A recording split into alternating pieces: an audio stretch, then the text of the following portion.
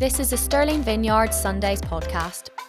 We are a church passionate about encountering Jesus and sharing his love with our city. To find out more about who we are, visit our website at sterlingvineyard.co.uk. Great, hello. Nice to see you all. Here we go. It's going to be a time. So if you've been around for any of I don't even know how many weeks, many weeks that we have been going through the book of Acts, you will know that last week we looked at Acts chapter 9, so today we're picking up in chapter 10, makes sense. But I think Acts is probably one of my favorite books in the Bible. There is drama, a little bit of drama. There's shipwrecks, there's miracles, there's powerful encounters with the Spirit, there are lives that are transformed, and there's so much more than that as well. But before we dive into the passage for today, let me introduce our two main characters. So first, we have a guy called Cornelius.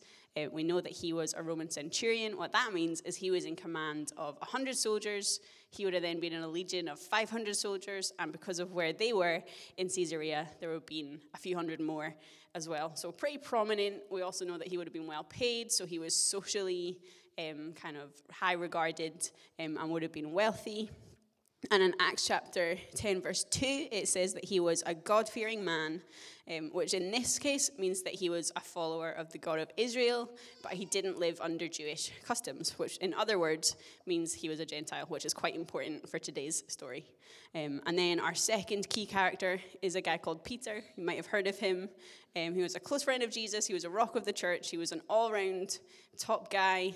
And if you want to find out a little bit more about him, if he's new to you, a great place to start is in the Gospel of Luke in the New Testament in chapter 5. So today we're going to continue our story, and chapter 10 kind of acts as a bit of a springboard into kind of rapid expansion of the church. The gospel is no longer just for people from a Jewish background. The Spirit isn't exclusive. And that's where we are picking up this story. We will be jumping around a little bit, so I'm hoping that they will come up on the screen. If it's too small, I'm very sorry. We did this at 9:30 last night. So starting in verses 3 to 17, it says, "One day at about 3 p.m, he had a vision. He distinctly saw an angel of God who came to him and said, 'Cornelius.' Cornelius stared at him in fear. 'What is it, Lord?' he asked.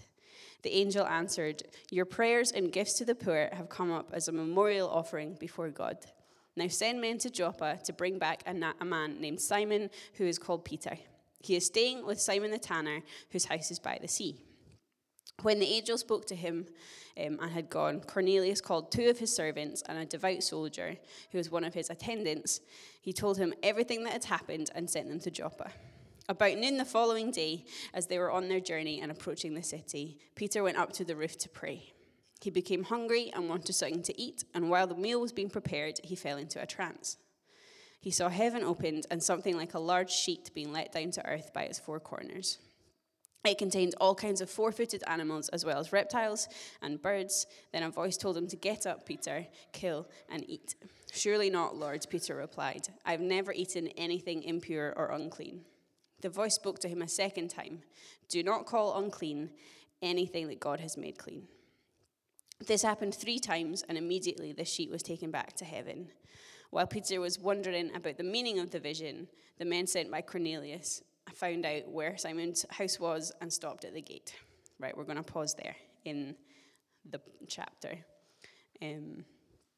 So this passage starts off with an interaction with an angel. I would probably be afraid as well. I'm going to be honest. I'm not sure I would love that.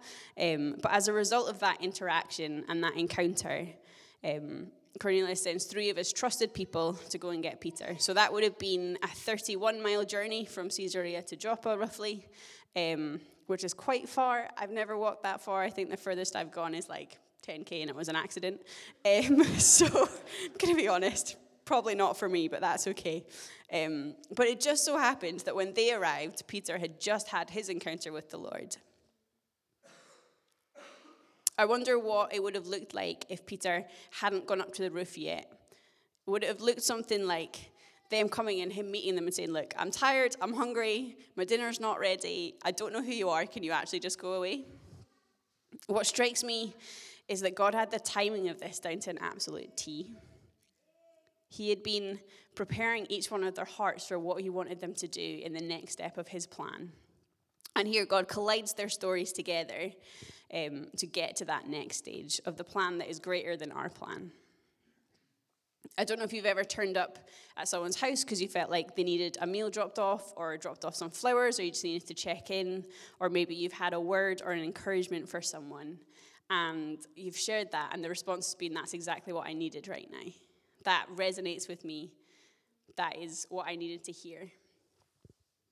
Perhaps if you'd given the same word a few weeks later, it might not have landed in that way. Because our God is a God who knows us and prepares our hearts for what we need, but also what he wants for us to do.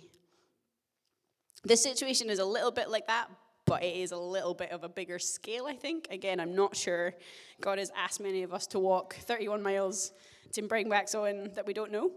Bit of an interesting one. But we see that here, and we see the faithfulness and the trust that Cornelius has in his God. And the willingness from Peter to say yes, despite not really knowing what he was walking into.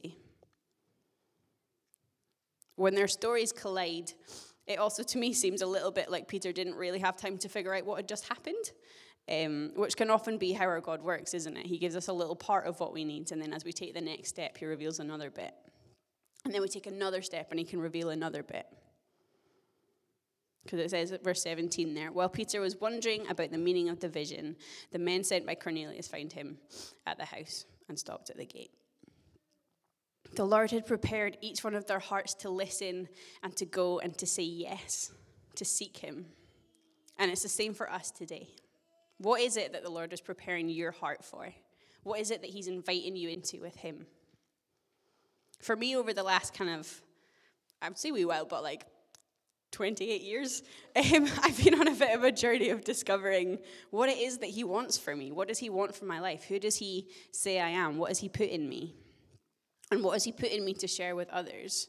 So for me, it's been stepping out and doing things like this and finally saying my yes. What has he been preparing you for? What has he put in your heart to share? Is it to share your faith with a colleague?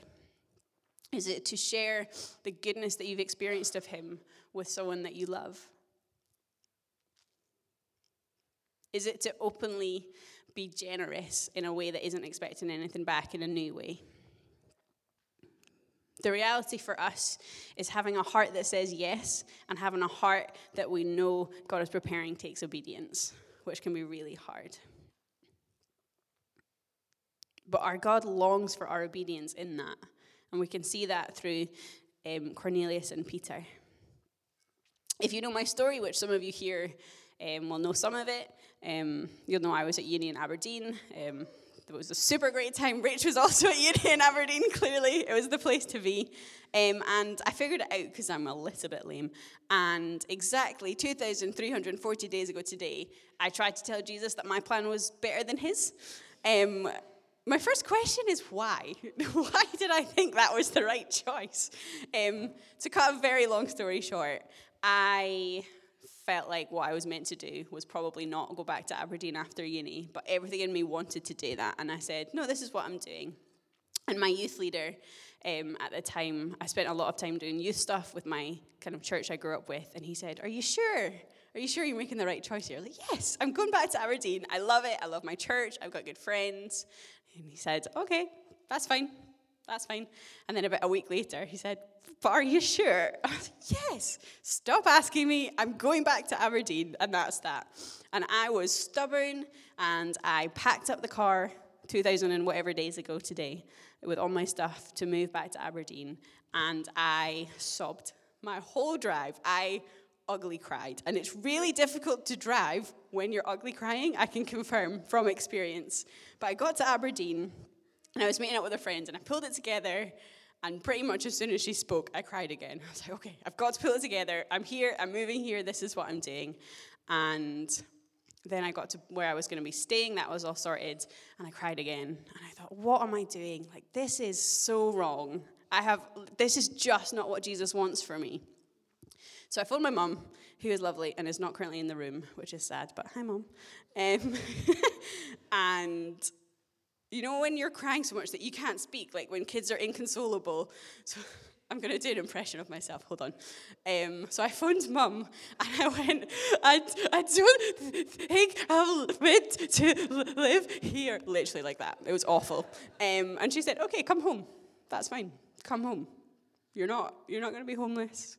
You can come and stay with us, and then we'll just take it from there. So thing number 1, find people that love you well. But thing number 2, how much simpler could I have made things if I'd just listened to Jesus? I overcomplicated that whole situation. So then a few months after I got back and accepted that I was moving to Stirling, and that was now almost 7 years ago, got a message from the wonderful Hannah, and she said, look, I feel like Jesus is asking me to plant a church in Stirling. I would love to chat to you about it. And everything clicked together, and I thought, oh. I feel a little bit foolish now, because that makes sense. But God loves our obedience, not because it's what we should do, because he tells us to. Yes, that is a part of it, but because he wants us to partner with him. He wants us to say our yes, because saying our yes to him is saying that I know you know more than me, so I can surrender my plan and my will for your kingdom. I don't think my story would have been wasted if I'd gone back to Aberdeen, but I think it probably would have taken me a little bit longer to get to where I was meant to be. Cornelius had obedience. He sent his people off the day of his experience and said, you've got to go and get Peter. You've got to bring him back. I need to talk to him. But I think Peter's response that he had in the sort of vision is much more relatable to us. At first he argues back and said, I can't do that. Why would I do that? I can't eat anything unclean. He does this 3 times. And Peter, if you know his story, is big into 3s, it seems. He denies Jesus 3 times. He proclaims who Jesus is 3 times. And now here again, he's trying to argue back 3 times. And the Lord says, don't call impure what I've made clean. And this is a real catalyst moment for the church. It's a real pivotal moment in what sharing the gospel looks like. It's easy to look at this story and think, wow, look at that. They said yes and went. But the reality is, I'm not sure that's how Peter would have felt in the moment. Our God longs for our obedience because he longs for our yes to see where that call takes us, to see how he would move us forward into what he has. It might take a little bit longer sometimes to get there than we like, but the important part is we say yes in the end. Like me. It took a while, but we got there. And from Cornelius and Peter's yeses, we see this moment in the church where there's rapid expansion. Previously, that kind of relationship was really only available for people from a Jewish background. And now here we see it readily available for everyone. The gospel was preached boldly. So we're going to jump back into the passage a little bit further down, so verses 44 to 48. So Peter is just shared to this group of Gentiles who are Cornelius's people and friends and really whoever gathered, who Jesus was, his death, his resurrection, what that meant, the Spirit and who the Spirit was. So that's where we pick up here. While Peter was still speaking these words, the Holy Spirit came on all who heard the message. The circumcised believers who had come with Peter were astonished that the gift of the Holy Spirit had been poured out even on Gentiles, for they heard them speaking in tongues and praising God.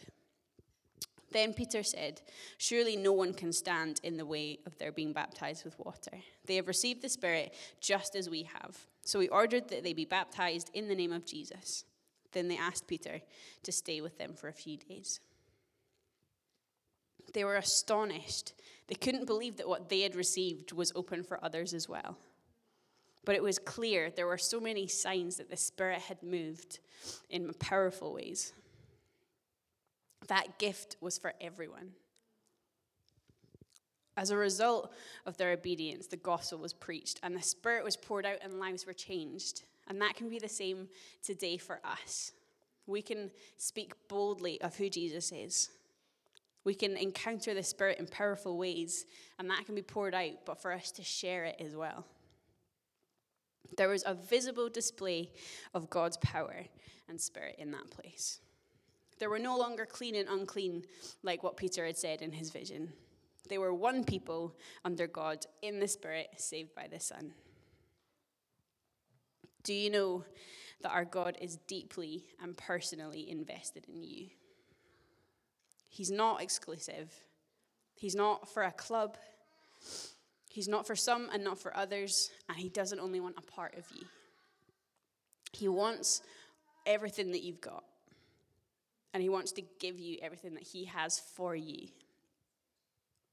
I take a huge amount of comfort that our God isn't in the business of being exclusive. He longs for all of us. In our mess and the times that we get it wrong and we fall short and the times that we drive to Aberdeen to attempt to run away from his plan, our God, maybe that's just me, but that sounds like a me problem, that's okay. But he's ready and waiting to meet with us all.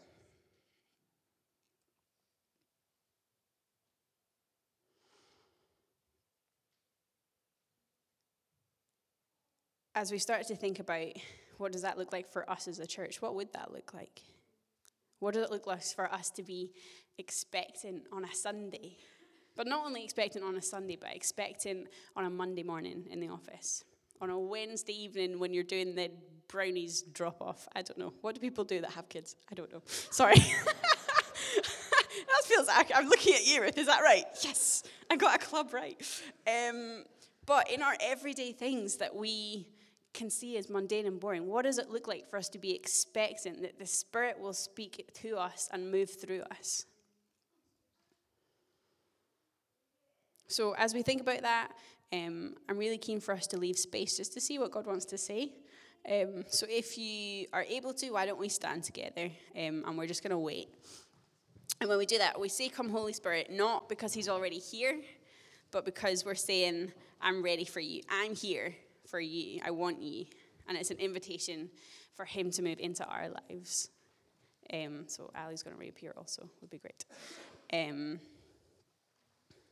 So Spirit, would you come?